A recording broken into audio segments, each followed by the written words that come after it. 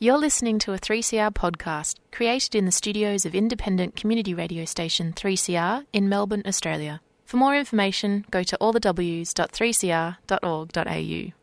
And a very warm welcome back to Solidarity Breakfast. A left response to the major developments in capitalism. What they trade in is not wheat. They trade in famine. A little dose of revolutionary optimism. I think it's really important to sort of express solidarity globally. It really is a deal by corporations, for corporations. The union forever defending our rights. Down with the black leg. If you think the ABC's left wing, don't listen to this program. Solidarity Breakfast, 7:30 to 9am Saturdays, 3CR 8:55am, streaming and 3CR digital, podcast or audio on demand. And of course, the website solidaritybreakfast.org.au. Solidarity forever. Good morning, everybody. Annie here for Solidarity Breakfast, and yes, it's a pitter-patting of rain. According to the CFMEU, apparently if it rains 4 hours in a row, then the workers are allowed to go home. It sounds like the rain's going to set in for a couple of days, so that's an interesting prospect for people who have been in lockdown for quite a considerable amount of time.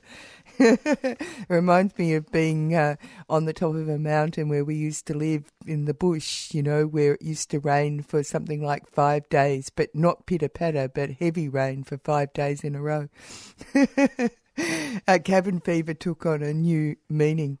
Anyway, you're on Solidarity Breakfast with Annie, and we're going to chat about what I've been doing this week, which is listening into the COP26 People's Summit, which was running parallel to the mainstream COP26 event. A fascinating amount of independent media going on at the same time, reporting on COP and actually on the climate emergency that we are in. So the mainstream aren't getting it all their own way.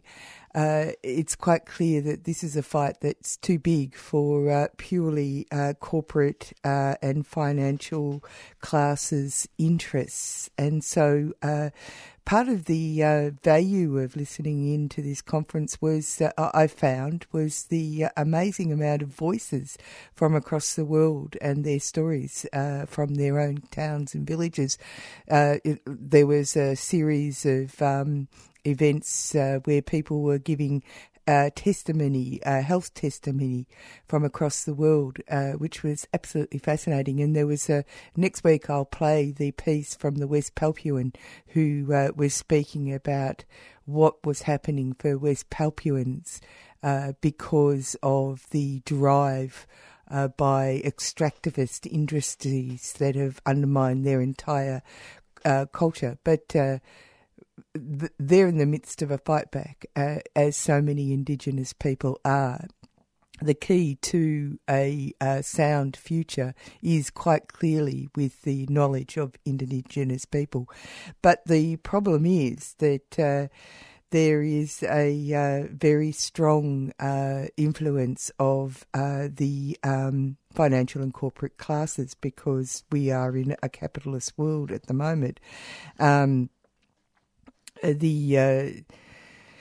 In Australia, we generally concentrate on what is happening here, and a conference like the COP26 People's Summit really makes you notice that what is happening here is happening everywhere because of the fundamental unethical neo-colonial mindset of the financial and corporate classes. And if you look behind the efforts for positive change at COP26, there are some really nasty actions from financial and corporate interests and governments that show they see climate change as a new opportunity to consolidate their power rather than an existential threat. So instead of reparations to the countries that have been plundered effectively by for hundreds of years by the West, they're trying to cripple countries with debts. So they don't give them reparation, but they want to give them loans. And so these countries that they've already plundered are actually being squeezed once again. When they're talking about climate funds to give to countries that are being beset by the outcomes of climate change, don't be fooled. They're loans. They're not reparation funds as a general rule. They're also talking about things like privatisation of forests, so excluding Indigenous people from their lands, saying they are causing environmental damage, and then handing them to corporate interests in places like India. There's criminalisation of climate activists, Indigenous First Nations people being murdered as they fight ecological damage and land grabs. This is happening in South America, Africa, Philippines, Indonesia, and this is just naming a few. And of course, this is a fight which is too big to lose, but it is important to get a picture of the opposition. And one of the sessions put on by Rainforest Action Group, and now you might remember, I remember Rainforest Action Group as the intrepid people in the 1980s who were in their canoes paddling out to stop the arrival of coal carriers, etc., on the seas. Mighty people. And this is an international organisation, Rainforest Action Group, and they put on a really interesting session called, and it really brings it home to us in Australia, because it was Australian companies and the extractivist response to climate change, because one of Australia's exports apparently is big-time greed machines in the form of mining companies.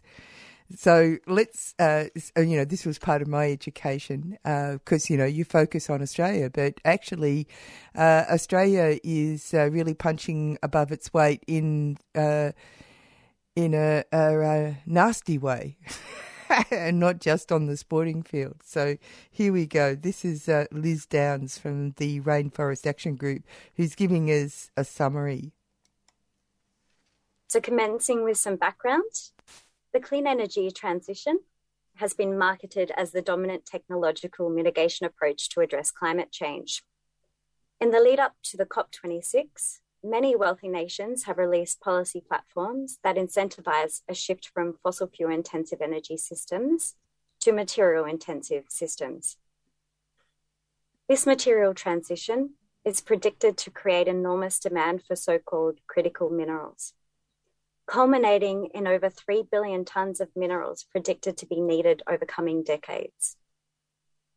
The potential for negative consequences on human rights and ecological systems from such a massive expansion of mining activities has yet to be adequately factored into the new emerging green economic policies.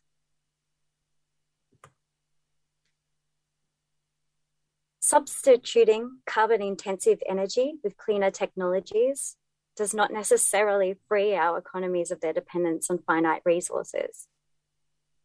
Neither is it really empirically determined yet as to whether transitioning to clean energy is feasible without systemic change to address the large levels of emissions by wealthy nations, heavy polluting industries, and the luxury carbon emitters.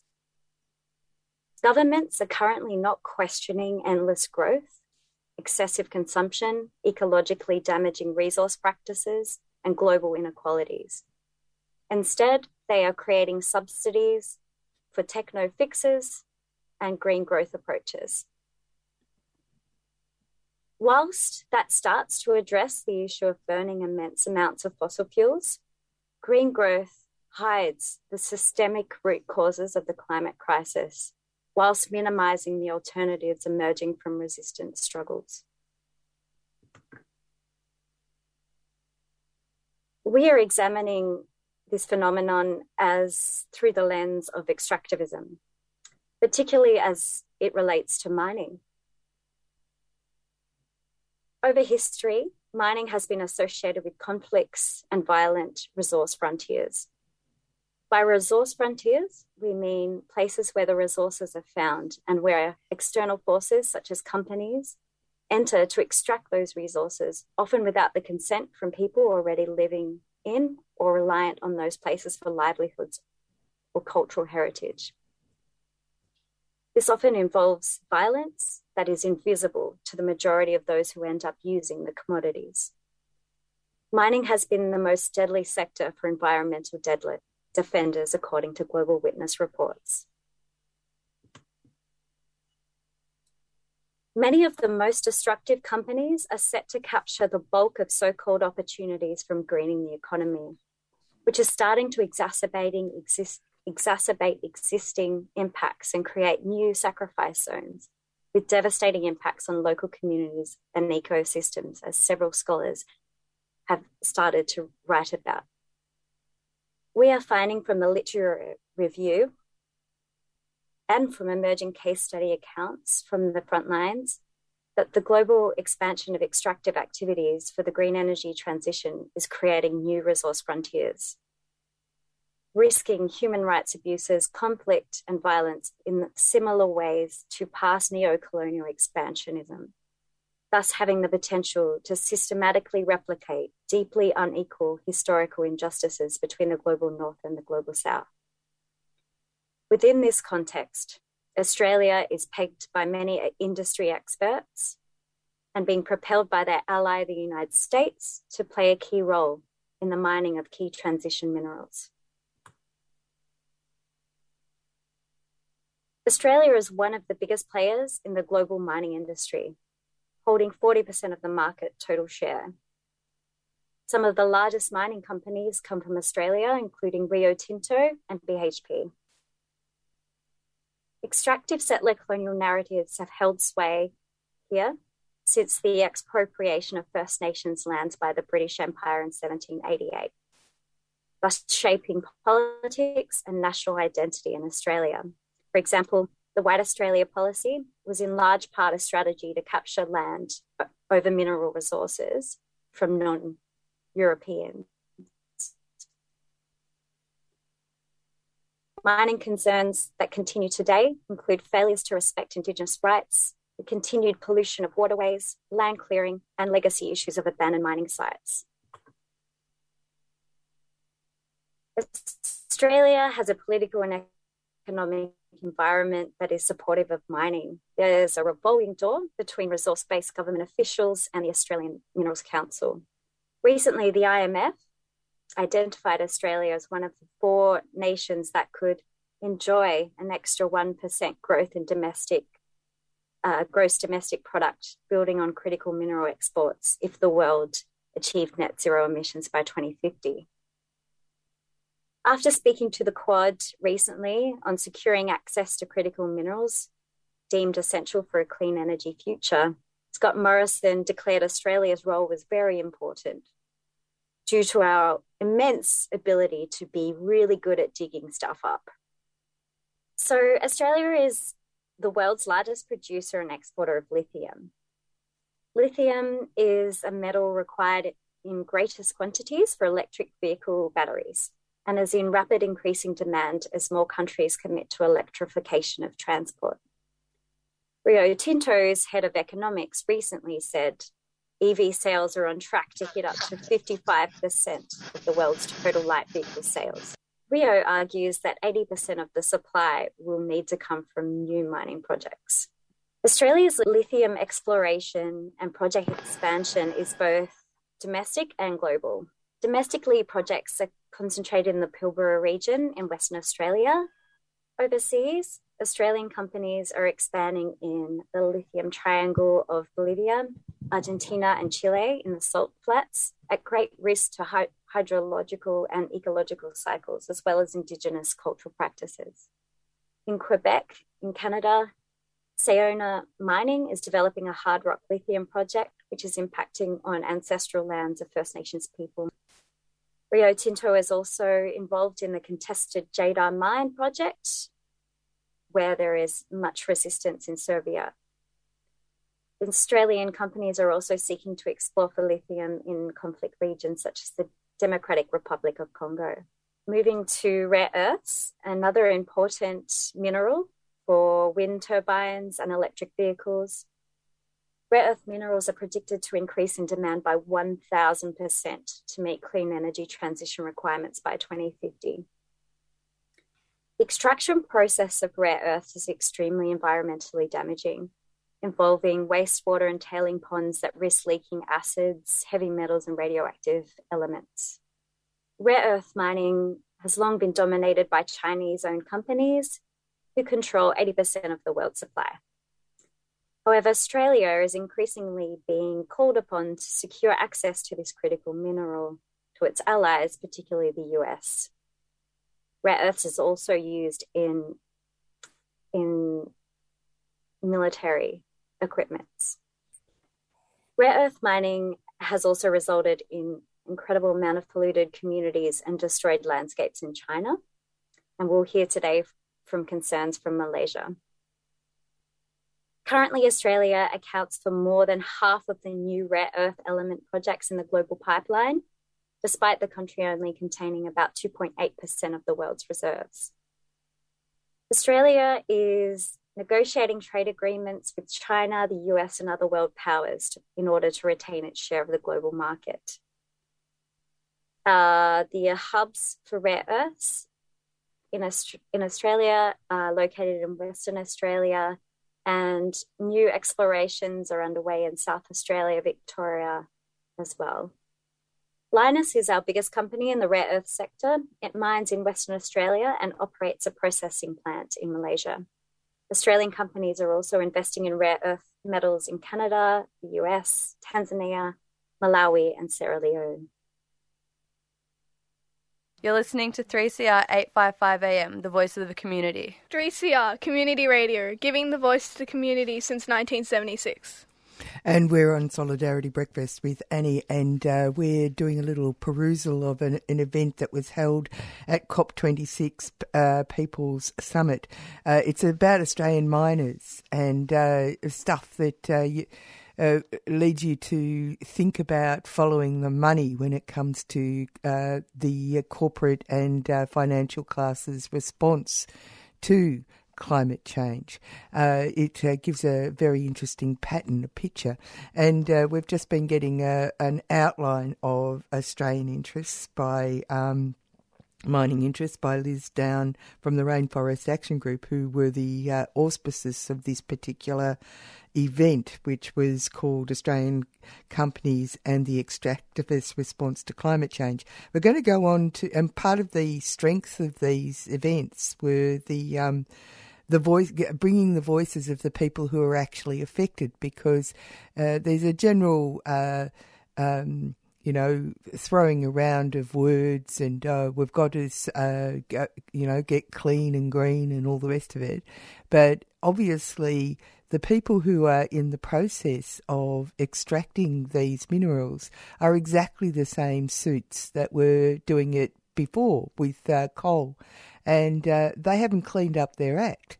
And so let's hear from Councillor Belinda, well, I'll say this wrong because I'm so bad at saying people's names, Wabijig,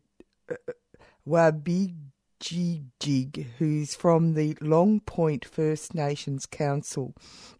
And this is was mentioned in the roundup. This is Soyoya Mining, which is an Australian subsidiary company. So the mining company that I'll be addressing my presentation about today is the Sayona Quebec. So Sayona Quebec is a Canadian subsidiary company of the Australian company Sayona Mining. Sayona projects to build and operate at least 3 lithium mining facilities on the unceded Anishinaabe-Aki territory in the Abitibi-Témiscamingue region. They are currently developing the Otse project in Lamut, the Tanzim project close to Winaway on LPFN unceded territory. And most recently, Sayona also purchased the North American lithium mine in Lacorne. So the Tanzim project is an open pit mine targeting the area just north of Lac Simard, located on Long Point First Nations unceded territory, and particularly close to Winaway, lying on its southeast East Shore.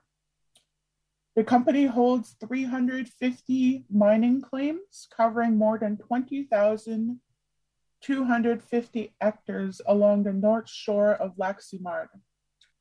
So the project is currently at the stage of exploration.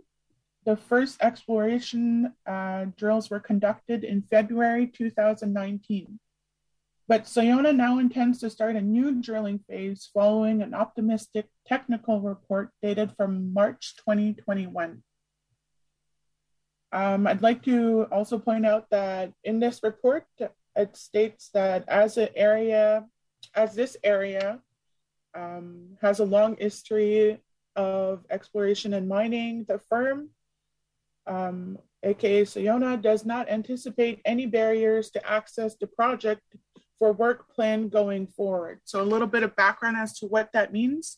There have been claims around Lac Simard since the early 50s, and since the 50s, Long Point First Nation has been working really hard to, contest each one of those claims. So here we are in 2021, still have claims along our beautiful lake, and we're still working hard to protect it.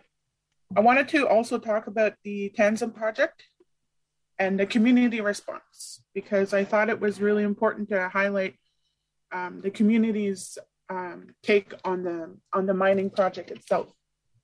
So in April 2021, Long Point First Nation was informed that Sayona was imminently undertaking new exploration drills on its unceded territory. So the council immediately sent a letter to the CEO of Sayona to express a lack of consent regarding any activity on Long Point First Nation territory. The same position was expressed to the provincial authorities. At the same period, a member of Long Point First Nation launched an online petition against Sayona's mining activities that has, as of today, collected more than 22,000 signatures, making it one of the most signed petitions on change.org. So along with the petition, we began capturing a lot of attention and support from many people around, not just in Canada, but around the world. And this led Sayona to contact the council again. So a presentation was held by Sayona with Long Point First Nation in the following weeks. But the presentation was unsatisfying for the community, considering the scarcity of information regarding the potential impacts of the project. Sayona then suspended all of their drilling operations on the Tanzim site and told the medias that they were committed to not do any work until they obtained the consent of the community. So don't get too excited yet, because that's just the beginning of the story. But now, since the end of the summer, the company is expressing its desire to start drilling again for fall 2021. So in the meantime, while Long Point First Nation is repeatedly demanding proper and distinct consultation carried out by Crown authorities, the Quebec government affirms that its duty to consult is not yet engaged at this early in the process. In addition, Sayona's CEO recently publicly affirmed that conversations were ongoing for Long Point First Nation towards the conclusion of an agreement, which is inaccurate. We haven't had any discussions with the CEO or the company itself. And by having the CEO publicly state so, it just, it's not only inaccurate, but it also confuses our members. So issues raised by the Tanzim project. Sayona's Tanzim project raises several issues at the environmental level. Well, not only at the environmental level, but also more concerning is Long Point First Nations Aboriginal rights to fish are jeopardized greatly by mining activities. The work itself, the exploration work itself can have direct impacts on their surrounding wetlands and bodies of water, according to the company's own admissions. However, these drillings are only a milestone in the path marked out towards an operation of open pit mine in the heart of a living environment of great vulnerability and great importance to Long Point First Nation. So the Sayonai claims cover in particular the Ottawa River from one bank to another, while its major watercourse constituting one of the most important tributaries of St. Lawrence River. The claims also cover the littoral zone of the north shore of Lac Simard. These environments have a high ecological value, compromise many of our members' camps, and the camps along Lac Simard are places where members practice traditional activities and ancestral rites with their families, with their fellow community members. And I just wanted to end my presentation by saying that Nibi, the water, is very important to an Anishinaabe Kwe like myself. My traditional belief is that women are responsible for caring for the water. And thank you for this opportunity to speak on behalf of Long Point and the, that not to express our concerns and our issues that we have with the Tamsin project, because myself, along with other women in the community, will continue to advocate for Lac Simard, because keeping our water pure means keeping our nation safe for future generations. Miigwech. Hi, I'm Ruby from Fitzroy Primary, and you're listening to Community Radio on 3CR. And you're with Annie on Solidarity Breakfast. Isn't that fascinating, that testimony about the CEO of the company said categorically that they have and are consulting with the First Nations people in that particular project in Quebec. And Belinda, the speaker from Long Point Council, First Nations Council, saying that they categorically have not been speaking to them. And it's fascinating, isn't it, that words are cheap. When money is to be made, they can lie with a straight face. That's what's being said. And the next piece from that particular session was from Malaysia, and it's Lee Tan. She is talking about Lynas rare earth. Now, listen with particular interest, because this same company is intending to open a plant, in exactly the same type of processing plant in Kalgoorlie. I bet you they're saying there's lots of jobs in it. Claire had mentioned earlier, about rare earth, and what it is. Basically, it's used in modern electronic gadgets. But whether it's for renewable energy, all the digital equipment you're using, laptop, iPhone, anything that require digital or electronic technology requires some rare earth. They are known as the vitamins or the spice for the electronic industry. Companies do not need huge amount of rare earth in their production, but they are essential to make modern electronic gadgets powerful. And because of these, there is a huge demand for rare earth, particularly when, because, climate change solutions involve the use of high-tech technology like renewable energy, hybrid or electric cars, and low energy bulbs, and so on and so forth. So the demand for rare earth is expected to rise manyfold, and because of these, then you have many companies, both Australian, American, and Canada, and elsewhere, all looking at setting up rare earth processing plant. Now, specifically, I'd like to share with you my experience dealing with Lynas rare earth. So they mine the rare earth ore from their mine in Mount Weld in a remote part of Western Australia. And then it's trucked on road to the port of Fremantle, which then got loaded onto container and traveling for about 4,000 kilometers from the port of Fremantle to the port of Kuantan. And Kuantan is my hometown. And in 2011, when we first found out about this project from the New York Times magazine, basically locals were not consulted at all. They were not even made aware of this project until it appeared in an article or series of articles in the New York Times magazine. And everyone was very shocked that this world's largest rare earth plant outside of China would be built, and they know nothing about it.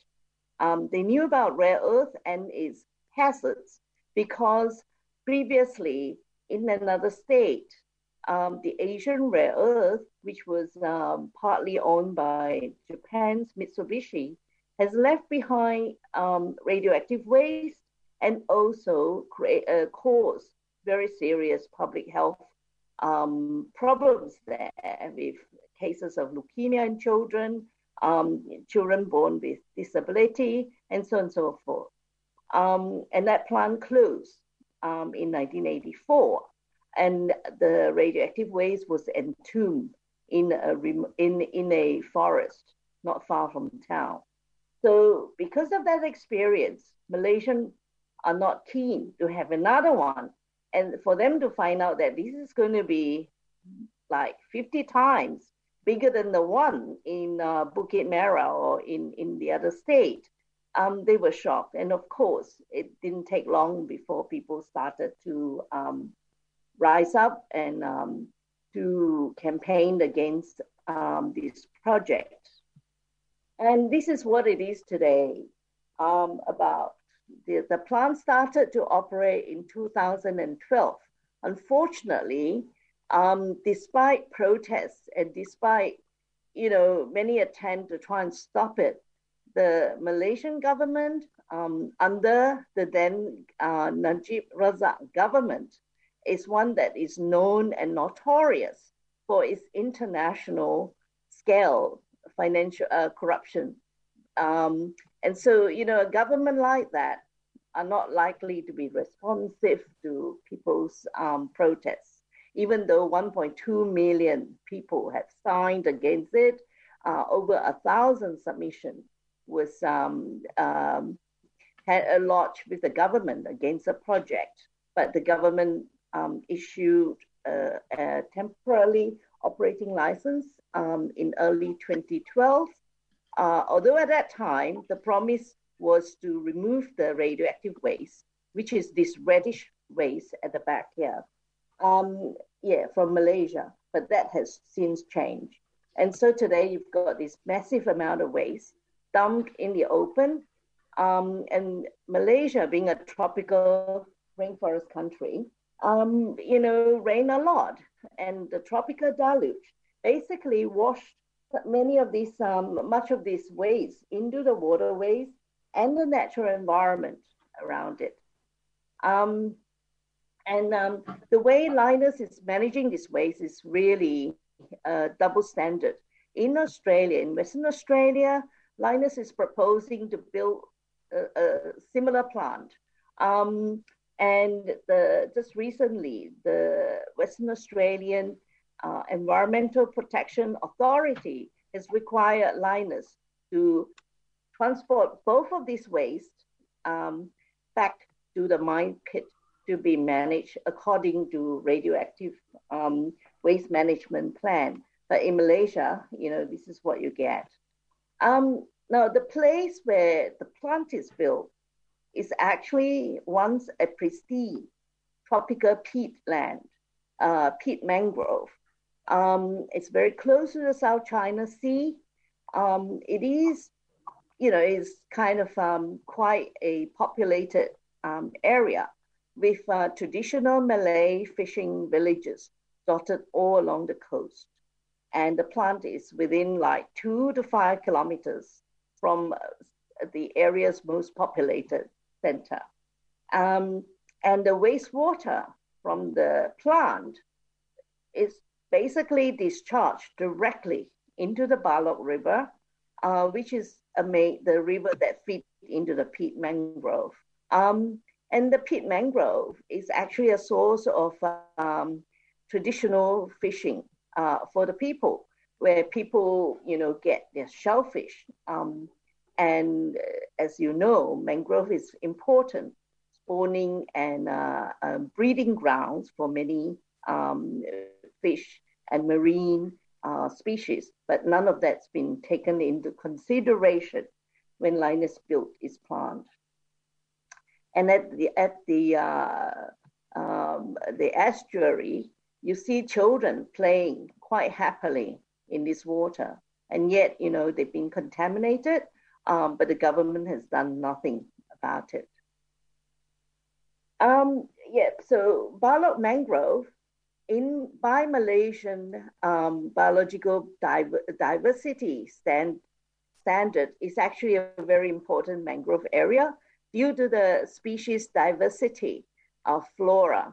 Although not a lot of surveys carry out on this mangrove, locals had used it for a long, long time, as I say, for fishing and a whole range of other recreational and also cottage industry. But none of that's been taken into consideration when the plant was built in the upper reach of this mangrove. And only a preliminary EIA or environmental impact assessment was done, and much of the issue have not been covered properly. And also the health impact is not dealt with at all in this case, despite the presence of very long-living radioactive materials like thorium, uranium, even rare earths themselves are by no means harmless. Study on the health impact of rare earth is still very recent, but increasingly they're finding problems in China, where children exposed to certain type of rare earth are found to have developmental issues, kidney problems, and so on and so forth.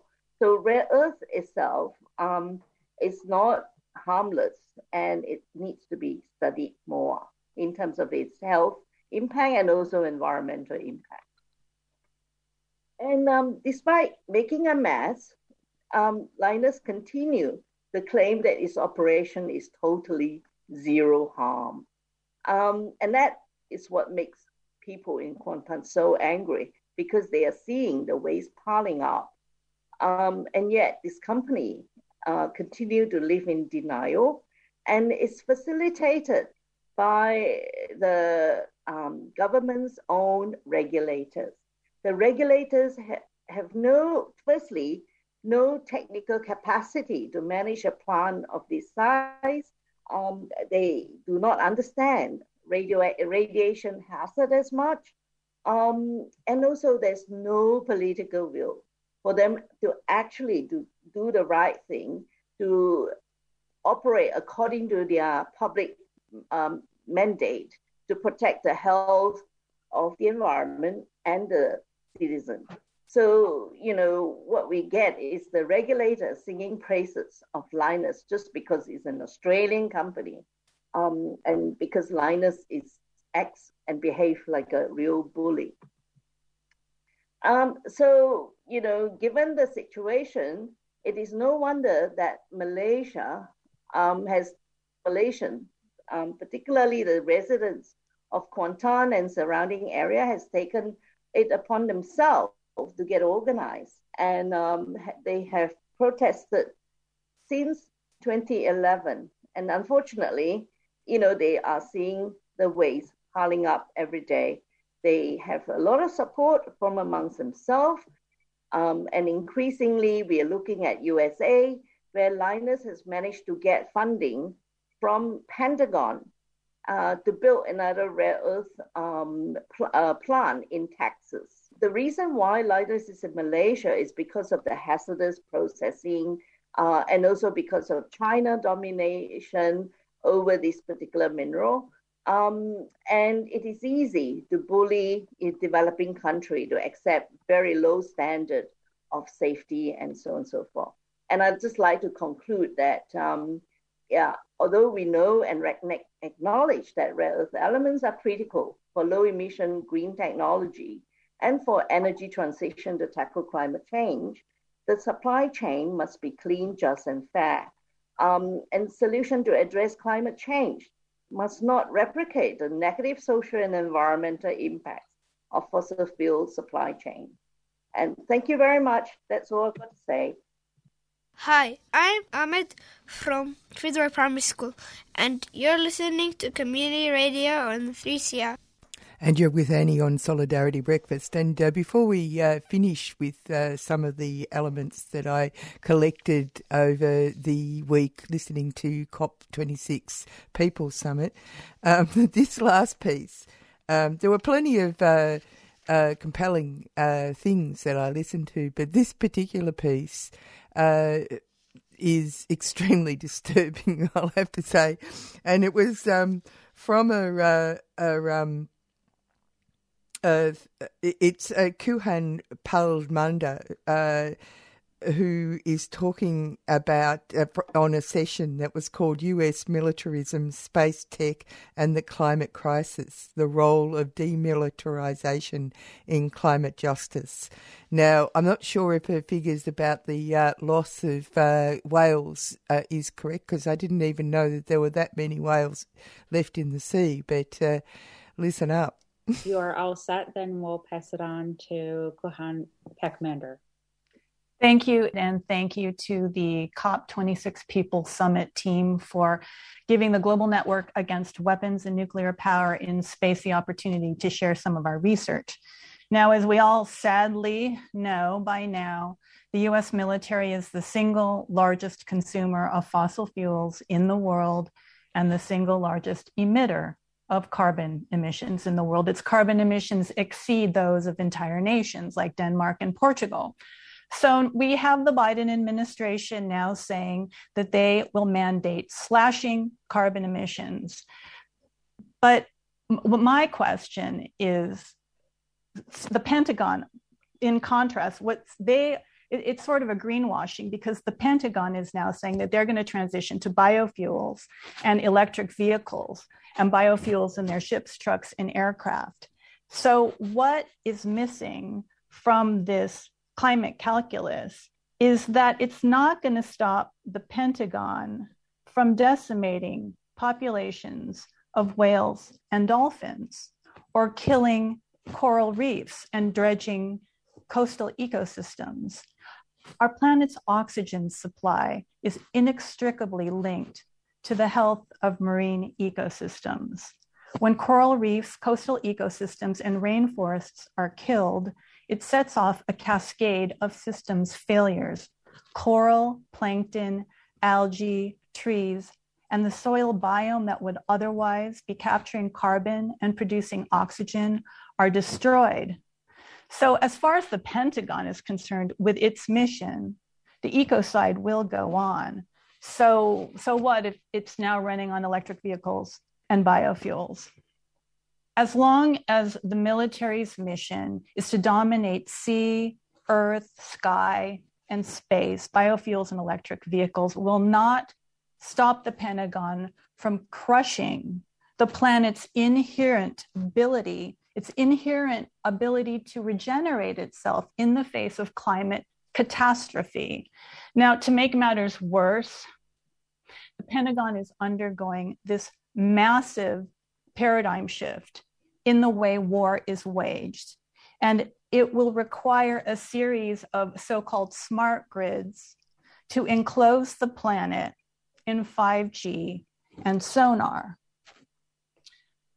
This new way of waging war will mean that earthbound mission control centers are moving into space. Brick and mortar facilities are moving to the cloud. The military base, manned with thousands of troops and armed with tanks and machine guns, like what we saw in Afghanistan, is now considered passé, which may explain why the US withdrew from that old school war so hastily and without finesse, to say the least. The military base is being replaced by what has been called a high-speed kill web. It uses information as the primary weapon of war. It will enable empire to rain terror down on any spot of the earth. A swarm of drones, hypersonic missiles, submarine torpedoes, bombers, and all with the ease of calling an Uber.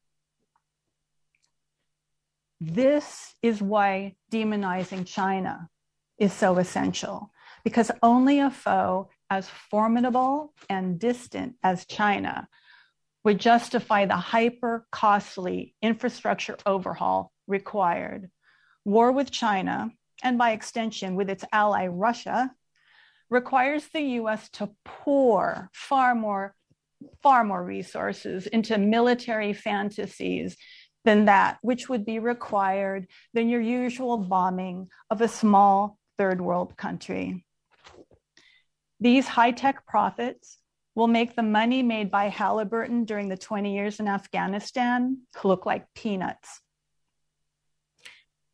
In order to build this infrastructure for this new way of war, reefs are being dredged and forests are being raised throughout Asia and the Pacific. An ambitious system of missile deployment facilities, satellite launch pads, radar tracking stations, aircraft carrier ports, live fire training areas, and other facilities for satellite-controlled war are being erected to embody the next century of industrial-scale institutional violence. The new infrastructure will include a grid of thousands of satellites launched into the heavens.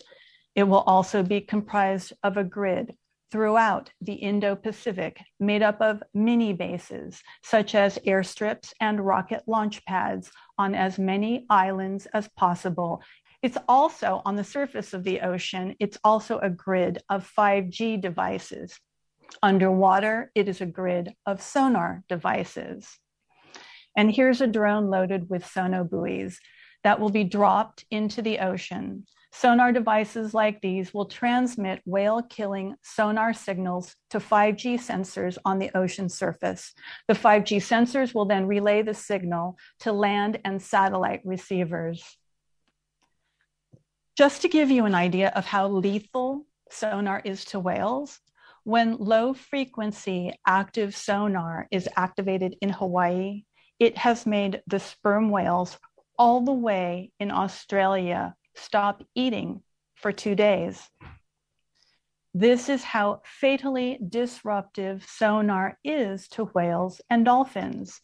It is equally detrimental for their mating, birthing, hunting, voyaging, everything they do. Saturating the ocean with sonar will kill the ocean. Nonetheless, this marine holocaust has been cynically dubbed the smart ocean. And here's an unmanned helicopter loaded with sonobuoys that will also be dropped into the ocean. The idea is to overlay the entire Earth with several layers of grids that will transform the planet into a real-life 3D chessboard. It is part of a master plan called the Joint All-Domain Command and Control, or JADC2. At the heart of the JADC2 is a data storage cloud called JEDI, now in development by Amazon and Microsoft, which happens to be one of the sponsors of this year's COP26. Other cloud companies such as Google, Oracle, and IBM have a chance to also win a slice of this deal worth tens of billions of dollars. The inaugural exercises to help develop this new gridded warfare were completed last summer in Hawaii. The new technology linked Navy and Marine Corps, sea, air, land, space, and cyber weapons spanning 17 time zones.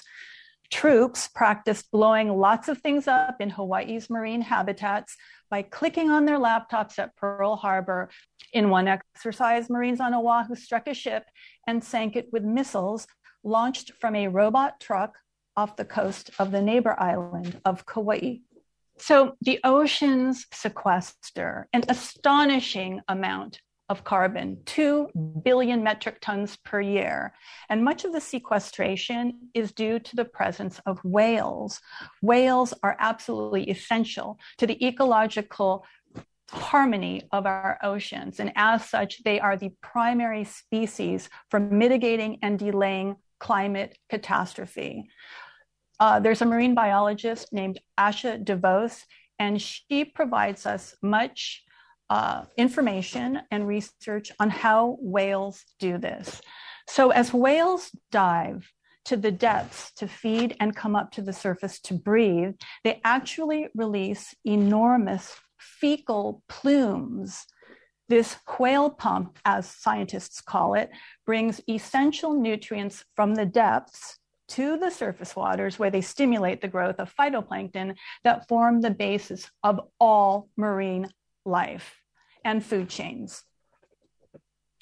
Because of phytoplankton photosynthesis, the oceans generate more oxygen than all the rainforests of the world combined. And this is especially true now that forests have begun emitting more carbon than they are capturing. In fact, 10 UNESCO World Heritage Site forests have begun releasing more carbon than they are absorbing. This alarming development places ever more importance on our oceans to function truly as the lungs of our planet. Once whales die, their carcasses transport carbon to the deep oceans. Every year, it is estimated that whale carcasses transport 190,000 tons of carbon to the bottom of the sea. That's the same amount of carbon as that is emitted by 80,000 cars per year. One of the most ecocidal developments of modern warfare is the delusionary need for perpetual year-round military practice in our oceans. We essentially have non-stop war now taking place in our oceans, and we have for a decade, even with no war officially being waged. But war is being waged. That is a war on all the living spirits that populate the undersea community and enable our oceans to support life on Earth. The whales, dolphins, turtles, crabs, seahorses, jellyfish, algae, seaweed, eels, plankton, manta rays, and coral. Naval exercises are the cause of tens of thousands of whale and dolphin deaths per year.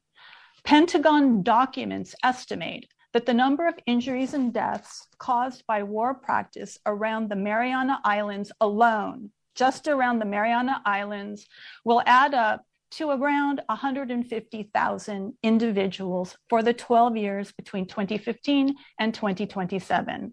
They estimate that the number of injuries and deaths of whales and dolphins that took place in the Gulf of Alaska was over 182,000 over a 5-year period.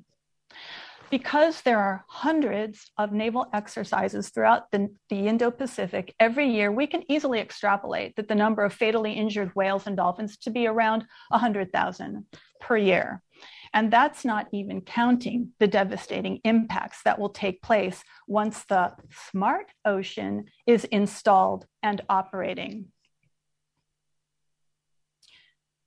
Basically, what we have here is the global economy is being organized around militarism. The US seems to think it can go about doing this while it simultaneously addresses the climate crisis, but that's not possible. You can't have it both ways. A weaponized Pacific is a dead Pacific, and a dead Pacific is a dead planet.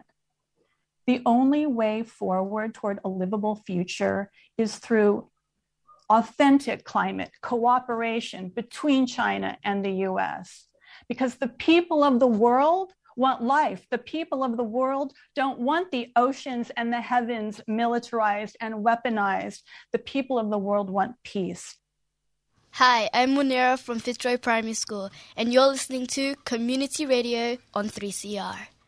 A weak Solidarity Bricky team listener when Big Supremo Scuttlebim Morlash son aka Scummo went electioneering, able to boast yet another major success, the True Blue Aussie way. Number 1 in the world in the worst climate change, if there is such a thing, policy. It takes a lot of work, the True Blue Aussie way, to win the race to run last in the world, he boasted. The True Blue Aussie can-do capitalism way. And True Blue Aussie can-do capitalism has contributed to us winning this award, an invaluable contribution. Unfortunately, with that, the electioneering took a backward step, or more correctly, put the wheels into reverse by destroying our True Blue Aussie weekends, offering all this money to the private sector to install electric car recharging plants all over the country. And although the Socialist Party is scoffing that this has pinched the very policy Scuttlebim attacked them for, there is a major difference the Socialists are ignoring. Scuttlebim is offering nothing to encourage electric car take-up, make them more affordable and available, for instance, and nothing to limit the pollution belching from the other 97 or whatever % of trucks and cars as they race, or more likely slowly traffic jam their way past the recharges.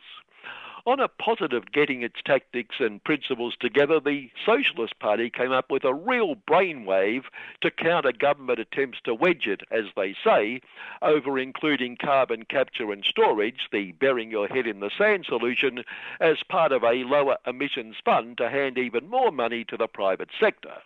A brilliant solution under the headline, Socialist Party could sidestep carbon capture wedge, by, well, obviously standing up for its principles and telling the government to stick burying your head in the sand where it belongs.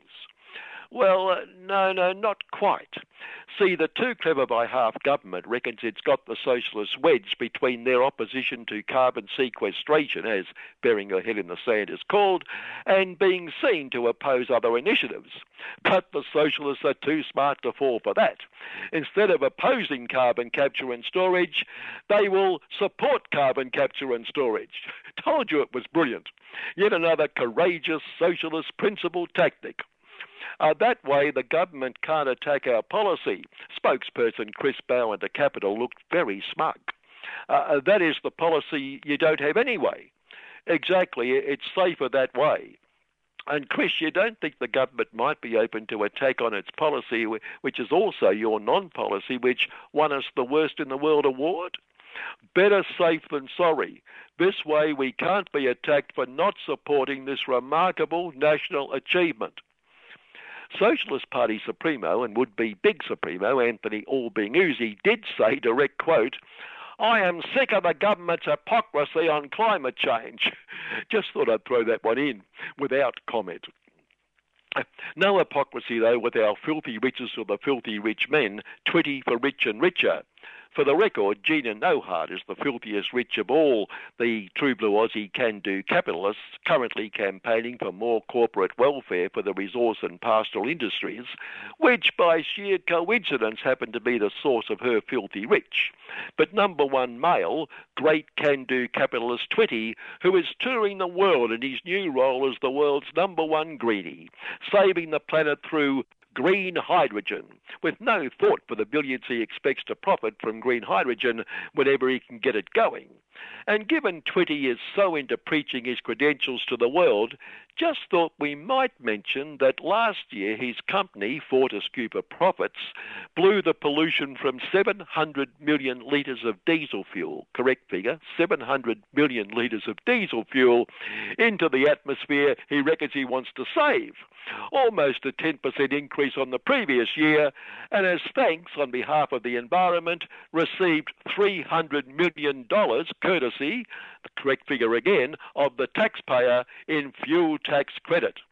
Hope those corporate handouts are coming from the Clean Energy Fund. That would make greener than green Twitty feel even better holding out his hand. Although he's clearly thinking of others and not himself, as he opposes attempts by environmentalists to slash fuel tax credits altogether. Obviously environmentalists who are not as green as Twitty is green.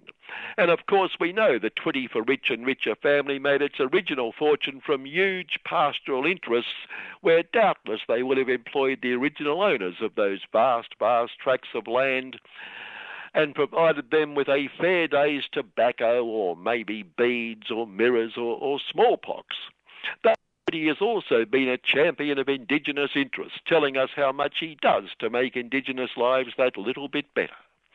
That must explain why Fortescue for Profits is opposing changes to Aboriginal heritage laws that would give traditional owners a limited right to oppose projects planned for their land, like Twitty's proposed West Pilbara Fines Mine iron ore project affecting the PKKP people, the very same traditional owners who saw their Juukan Gorge sacred sites blasted into extinction by Rio Tinto the Planet. We do support the Western True Blue Aussie government retaining responsibility for the protection of Aboriginal cultural heritage, Fortescue for Profit submitted.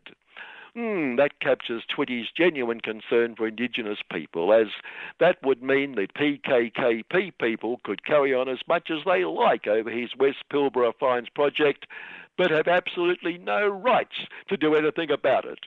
As I said, there's no hypocrisy with good old Twitty, like his belief that resource companies like his have the right to explore and extract on other people's land, like on those selfish PKKP people's land, except when it's on his family's pastoral estates, as he took another mining company to the High Court to prevent it exploring on his land and won. A man so devoted to consistency and green would have applauded Indonesia in other people's business for its consistency, as Indonesia home to a third of the world's rainforests, signed a deforestation agreement in Glasgow, a commitment which lasted exactly 2 days. The agreement is at odds with our development plans and must be fine-tuned, Environment Minister Siti Nurbaya Barker said. Forcing Indonesia to reach zero deforestation in 2030 is clearly inappropriate and unfair. The massive development of this era must not stop in the name of carbon emissions or in the name of deforestation. Oh, well, she's made that pretty clear. Well, perhaps Twitty could build a green hydrogen plant where the forest used to be and balance the equation. Or even better, a great opportunity for the True Blue Aussie way can-do capitalism. As Indonesia chainsaws its forests, our can-do lot could plant a tree in Indonesia to offset the coal and other fossils we're refusing to reduce. Win-win. And then when they get round to it, Indonesia could chop down that tree and then we could plant another. It's a great initiative. Although thinking about that, when it comes to doing something about climate change, if there is such a thing, and not beating the world as the worst in addressing the issue, and thinking about ScoMo's deeply thought-through assertion that climate change, if there is, can be solved by True Blue Aussie can-do capitalism, does the phrase can't do capitalism spring to mind, listener? It certainly can do and keeps doing in creating the problem. Bitter bad luck for the government's latest addition to the High Court bench, Simon Stewart of the Right, who specialised in tax law before his appointment to the Federal Court bench 3 years ago, as his High Court colleagues have thrown out on appeal 3 of his Federal Court decisions over tax matters, including one involving a labour hire ripper-offer described as a labour hire magnate who kept setting up Phoenix companies to avoid worker entitlements and the tax department, in which his honour found for the Phoenix ripper-offer against the tax department seeking a mere $163 million in unpaid taxes. However, he will prove an invaluable addition to the bench as, well, we recall last year we commented on then Minister for Keeping Us Secure and concentration camps, razor wire and sink the boats, Constable Peter Duffer, quite properly most upset when the High Court ruled he couldn't deport Indigenous True Blue Aussies, one born in PNG, the other New Zealand, but living in True Blue Aussie since they were babies. As if the first peoples of this country have a legal right to live here under British law. Well, the question is set to return to the High Court, and one legal journo suggested those outraged by the earlier decision nominated Simon because he would not agree with such nonsense. So let's hope he does the right thing by Constable Duffer and others fighting to preserve us from these Indigenous vexatious litigants. One federal court, His Honour, we can praise, upheld that most precious of rights, the right of a worker not to join a union.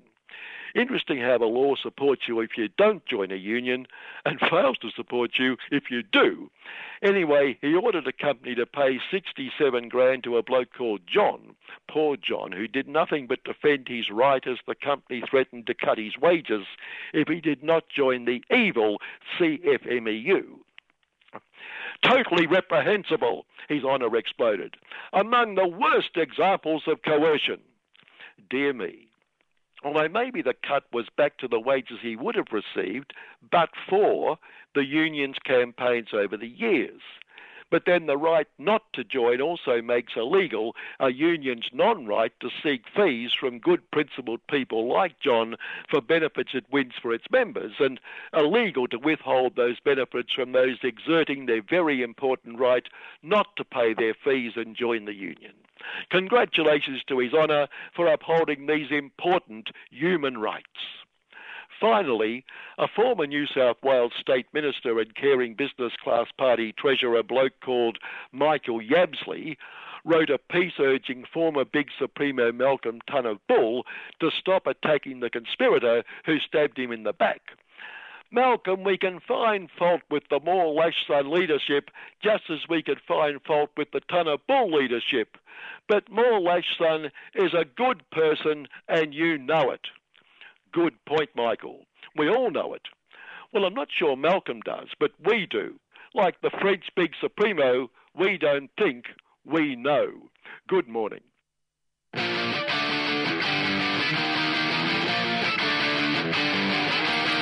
Mass extinctions, global warming, we need DNA profiling, anti-government militia, collapsing baby kissing, seatbelts, string on me when I don't listen. Satellites are listening, an asteroid is gonna hit the corporations, steal your money. We all know that Bush is phony. Secrets, I'll stay inside if it's code yellow. Another, and I can't back down again. Back to the wall, yeah, this is the call. Reaching the call out, SOS, they wanna hear this SOS, they wanna hear this SOS, they wanna hear this. So fuck this, spinning alley, big brother, family's broken, struggle, mother, terror, plotting, greenhouse gas, and always looking for another defect in my genes will make me get sick. Melting children, killing, mass destruction, atom bombing, homeless rising, knockout slaying. Think they stole my eyes like running Star Wars. They hunt us down with pinpoint lasers. Another, and I can't back down again. Another, with my back to the wall, yeah, this is the call. Reaching a call out, SOS, they wanna hear this SOS. They wanna hear this SOS. They wanna hear this. So fight this.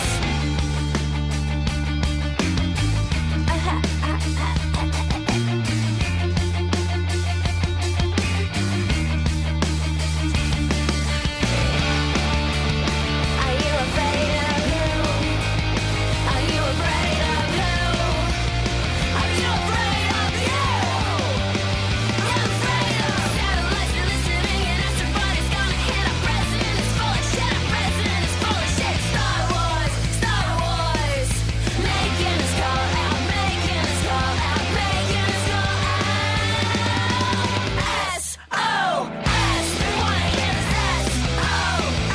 they wanna hear this SOS, they wanna hear this SOS, they wanna hear this. So fuck this SOS, they wanna hear this SOS, they wanna hear this SOS, they wanna hear this. So fuck this.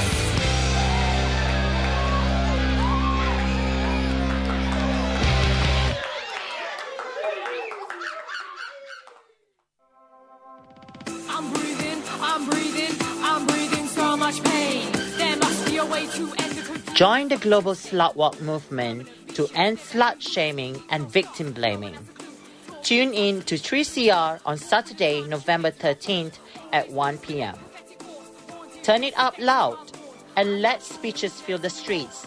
Tell the world, even in pandemic, we will not be silenced. Slut Walk is a controversial name, not a controversial message.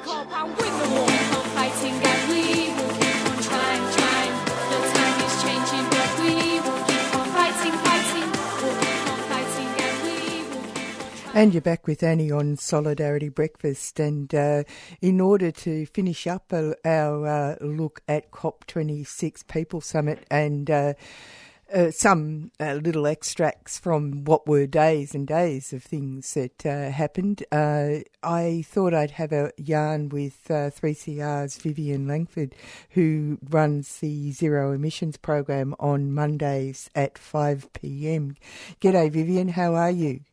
Oh, hi, Annie. It's actually the Climate Action Show. It has been all this year. It's called the Climate Action Show because we just do activists and campaigners. Yeah, sorry, mate. It hasn't been updated on the 3CR board. Oh. There you go. We better give them a shove to make sure that they change it. The Climate Action Show it's still at 5 p.m. on Monday, which is good. Now, you, of course, this is your bread and butter, and I followed one stream, but you were following quite another stream of activist information coming out of Glasgow during this past week. Can you tell our listeners what was going on? Yeah, well, I'm getting used to being up at 2 a.m. to tune in to the other side of the world, but we've been on the road to Glasgow. I did 5 weeks of programming before the COP26, so I was getting quite elevated about the expectations, and of course they have been disappointed because, and I don't think it should, however, be reported as a failure. A lot of our media has just popped, they've flown in and flown out, and they're saying it's a failure, but there's so much happening there. And what I found, I discovered, I went to a lot of the formal sessions, and people are very polite there, and the tone is very cautious and so on. But out in the street, I was watching this thing, it was live streaming, something called COP26 TV. George Monbiot is associated with it. It's like an online, it's streaming these people out in the streets with a microphone, just like you do and I do, interviewing anybody. But the people were so well informed, and the people were so, like, the momentum you felt and the joy that they have to keep out in the street. They have to keep going. And there were all these little street theatre things, like it seemed to be like a skit. There was one with about 80 people standing around and 4 guys in lab coats who were scientists, and the MC was pretending to be Boris Johnson, with all his false solutions, and they just, blew out of the water his false solutions. And one of them was an Australian scientist who was talking about carbon capture and storage, which we hear a lot about here. And it was just like a little street theatre thing down by the Clyde River. And then the streaming goes on, and you see Extinction Rebellion people. There were doctors lying as if they were dead in front of J.B. Morgan Chase Bank, which is the one that is the biggest financier of the fossil fuel industry. It was so exhilarating to see that. And last Saturday, when it was the Global Day of Action, there was 100,000 people. And not just marching, not saying, what do we want, now, all that kind of tired sort of, repetitive stuff that the media just makes mincemeat of. This is all fresh stuff, fresh people, fresh musicians. It's very exciting. So I just feel, and a lot of those people from around the world who've gone there to COP and who don't really feel listened to, people from the Amazon, Indigenous people from here too, I heard them speak. They were given platforms there, and really proper platforms where a lot of people gathered around listening. And I think that was more like, breaking open this kind of democracy we have where only privileged people, usually the corporation sort of privileged people, get access, get in, and their will is done. Whereas here it was in the street, you could see all the other people who have other information and real life experience of environmental destruction, like in the Amazon or up here, with the gas and coal mines here. they were being given a platform. I just loved that. I thought that was really, to me, that was like a sign of the future, you know, break the stranglehold I on, think you're exactly democracy. right. Yeah, I think you're exactly right because when you look at the mainstream messages that are quite clearly being held together by corporate and financial interests, they are desperately trying to contain the message, and they use words like sacrifice zones and material economy, green extractivism, and it's all tied up in the bow of inequality, you know, saying that we basically need to make these sacrifices or we won't be able to have a clean future. But having all these people with their genuine messages coming in, it makes it quite clear that reducing inequality and human rights are actually absolutely central to solving the climate emergency. They're not side issues. No. Well, you started your program mentioning people who are actually murdered, and I'd like to mention to the listeners there was one woman at COP26. She was an Amazon delegate, and her name was Claudelice Silva dos Santos. And while she was there, her camp, where about 80 people, 80 families, was burned down, and people were bashed up, some were taken away in trucks, others fled into the forest. And she is also a person whose brother and sister-in-law were killed 10 years ago, and they've been 10 years in that camp trying to stop illegal logging. So there's real consequences, and all this thing. I mean, I'm doing a program on the forest agreement, and when that was released, I thought, oh, great, you know, stop deforestation by 2030. Isn't that a great headline? But you can think countries like Brazil, they have no intention of doing that. They've just loosened up all the laws about landholding, making it, you know, illegal logging and ranching just easier. So, you know, it's a huge battle on. But I think a lot of it is to do with the media. When I saw that live streaming, I thought those stories, you know, you can edit out bits, like you've edited out bits of those summits you went to, the Alternative Summit. If the media would give us some of those voices, give those people a platform, I think things would change. I can't see how else things will change because, you know, our government is impermeable. You know, our democracy. Well, what I've noticed is, and from listening to all these different things, and I listen to sessions from workers and I listen to sessions from a whole range of groups of people, how all the things that are issues here are issues in every other country. So what's going on is that the corporate and financial interests with their governments are actually engineering the same problems in every other country. So the business about representing the fact that they're actually consulting with First Nations people, bald-faced lie, not true. That is repeated right across the world. The fact that public transport, which is an answer to the issue of an addiction to individual transport units, which are a problem, they're all across the world. They're casualising, making the work insecure, selling it off. Taking away funding, as in England, the public transport system relies on ticket sales, not government support. Now, these are all being repeated all across the world. These same issues, the mining, the degradation of the asset for the shareholder dollar. I think it's a kind of a gaslighting phenomenon. You know, it feels like gaslighting because these messages sound so good at first. You know, they sort of greenwash these ongoing business profits. You know, one of the Indigenous speakers, Pastor Ray Minnicon, I heard him talking and debriefing from COP. He was still in Glasgow, and he said, "Oh, look, the Australian Pavilion. It's like a like a trade fair for fossil fuels, or you could call it the Twiggy Forest Show." And yet it's designed to, you know, make people feel Australia's got this go-get-it spirit. Yeah, I know. Exciting, the get up and go kind of spirit. And I had hoped that Australia would be more humiliated at COP. It was over the submarine deal, but it wasn't humiliated enough, and it wasn't pressured enough, and people have gone tough and disapproving. But I think, they're just waiting for Australia to be, to go on being the huge exporter of hydrogen fuel or, renewable energy without any regulation or, a completely new deal for the local people. And one of the Indigenous speakers said, we didn't feel heard there. We were on panels. We were given panels. We were able to speak, but we didn't feel heard. And one of them was a woman, she's a solicitor called Virginia Marshall, Dr. Virginia Marshall.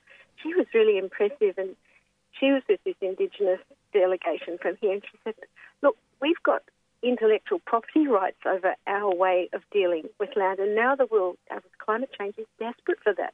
How do you preserve the forest? How do you preserve the oceans? You gave your thing about the whaling. You have to have a different relationship with it, but we can't package that in a little something that you can just take away. You have to approach us with more respect and really listen to us. Well, actually, there has to be an ideological paradigm shift quite clearly. But are we capable of it? I mean, they're having a press conference just now while we're speaking, and I thought it was rather funny. They're launching a film. Indigenous people are launching a film called Learning to be Human. A series of documentaries, Learning to be Human. Isn't that the message? You had just before that, Gina Hardheart. He mentioned Gina Hardheart. Well, that is, we have to learn to be human, but are we going to? I don't know. I thought in the street, when I saw those street things, I was really heartened because I thought, these people have all got heart. These people are, genuinely capable of shifting, and we're capable of shifting. But we don't control things, and the people who are controlling are locking out a lot of voices.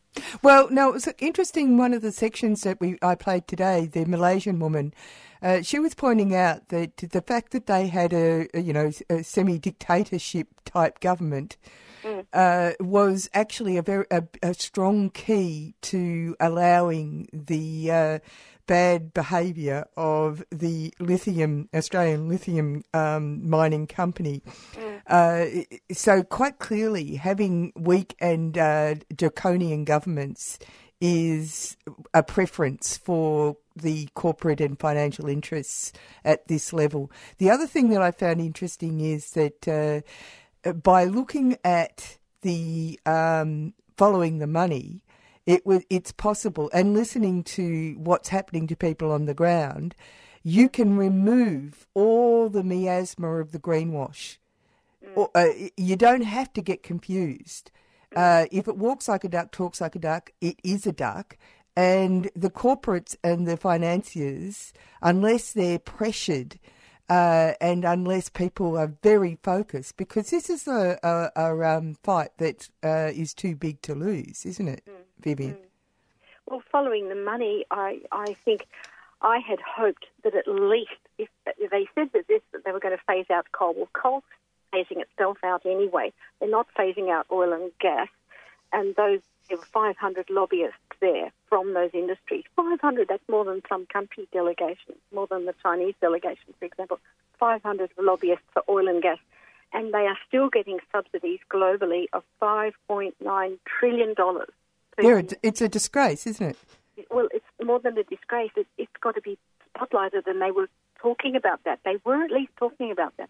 There was something called the Fossil Fuel Non-Proliferation Treaty, and I interviewed those people a few weeks back. But, it's still a little tender shoot. It's still a tiny little gesture, I think, in the great wash of what they decide. And they didn't decide to stop subsidising, fossil fuels. And the other thing I wanted to talk to you about is biomass. You talked about these deceptions. It's too big to lose, but the people fighting the definition of biomass have been doing this for 10 or 15 years, and it's still going on. It's a $51 billion industry, and I had... Can you explain biomass? Tell us about what it is. I just thought it was like the waste from the timber industry or something. But it's not. They're cutting down whole forests. Europe especially is a buyer. Europe is looking green, putting on its ledger that it's got renewable energy because they're using wood pellets from America, from South Carolina, from Canada forests. They're cutting down new forests, like new logs to export as pellets. They pelletize it and then they send it to Europe, and that's a $51 billion industry. And I saw one banner on a sugarcane mill in Australia that said, "This is dead koala energy," which puts it in a capsule, dead koala energy. It's not renewable energy just because the trees grow again, 100 years. Yeah, but also the burning off. Do they know what? Carbon emitting. Yeah, it emits carbon. That's just lunatic. But, the person I've interviewed is Peg Putt, and she's an expert on that. That'll be at the end of November for listeners. If you want to tune in, Peg Putt, I'm going to look at the forestry agreement, this thing of no deforesting before 2030. Well, by 2030, Peg Putt puts it really clearly. We have been fighting this. It's like a language problem. If you keep defining that as renewable energy, they keep exporting it. Yeah. Supply it. And doing a publicity campaign to disperse the reality. Yeah, that's right. But let's call it dead koala energy because it's got to have some. There's got to be not only a shift in the shift of consciousness will come, I think, from a shift in the way we talk about things and the people who talk about things. If it's different people, new perspectives become dominant, then our attitude and our action will shift. And I could see that in the street. I could see all of that in the street. And I can see that at 3CR with us, but we're still, we're still not the people in power who are just, they're like snakes. Or not like snakes, but they change. They shrug off one skin and put on another one, and it looks brand new. But it's the same old thing. Well, it's funny. Morrison's in election mode, and he had the temerity to talk about his great electric car plan, but which was really just more money to private industry to set up Bowsers, effectively, without any intelligence in regard to actually formulating a plan for ordinary people to have electric cars. I mean, good or bad, but it just shows that the people in Parliament at the moment are obviously have got the brains of peanuts, and people really need to think about where they're going to vote next time. But I think the people with peanut brains are the ones who let them get away with it. How do we let our government get away with? How do we vote for them? How do we let our media get away with what they do? It's not good enough. We just have to. The onus is really on us. A country like Australia, we're not a dictatorship. We do have freedom of speech. We do have, Parliament.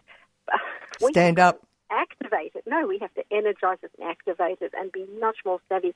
Like those people, I could see that this rally that had all these little sideshows where you could just go and inform yourself about all these different areas, people getting up and speak. It was fabulous. And in Australia, we've got so many people doing that sort of work, but we're still very polite and very, doing things within the guardrails and everything. It's too slow. We have to be much more onto it. All right. I loved attending the COP, really. A lot of it I did love, but a lot of it was theatre in the wrong sense. It was that poignant young child from the Amazon speaking. You know very well the Amazon's being cut down.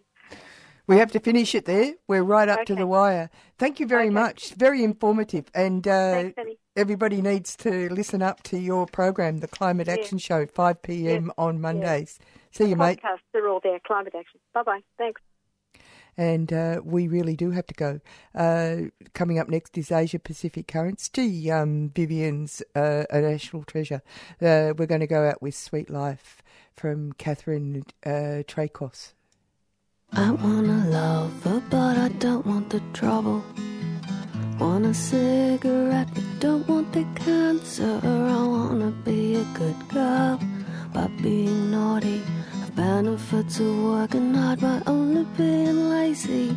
I wanna party, but I don't wanna tidy. I don't wanna have a job, I just want the money.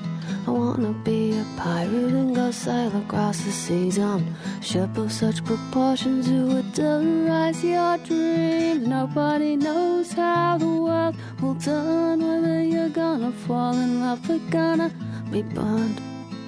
No one can help you, but a good piece of advice says, do what you want, don't smoke too much. I want a convertible, but I'm afraid of driving. I want some blue suede shoes, but I can't seem to find them. I wanna eat meat and not worry about the killing, and how the world can break my heart. I'll ignore my feelings. Nobody knows how the world will turn, whether you're gonna fall in love or gonna be burned. No one can help you, but a good piece of advice says, do what you want, and don't smoke too much.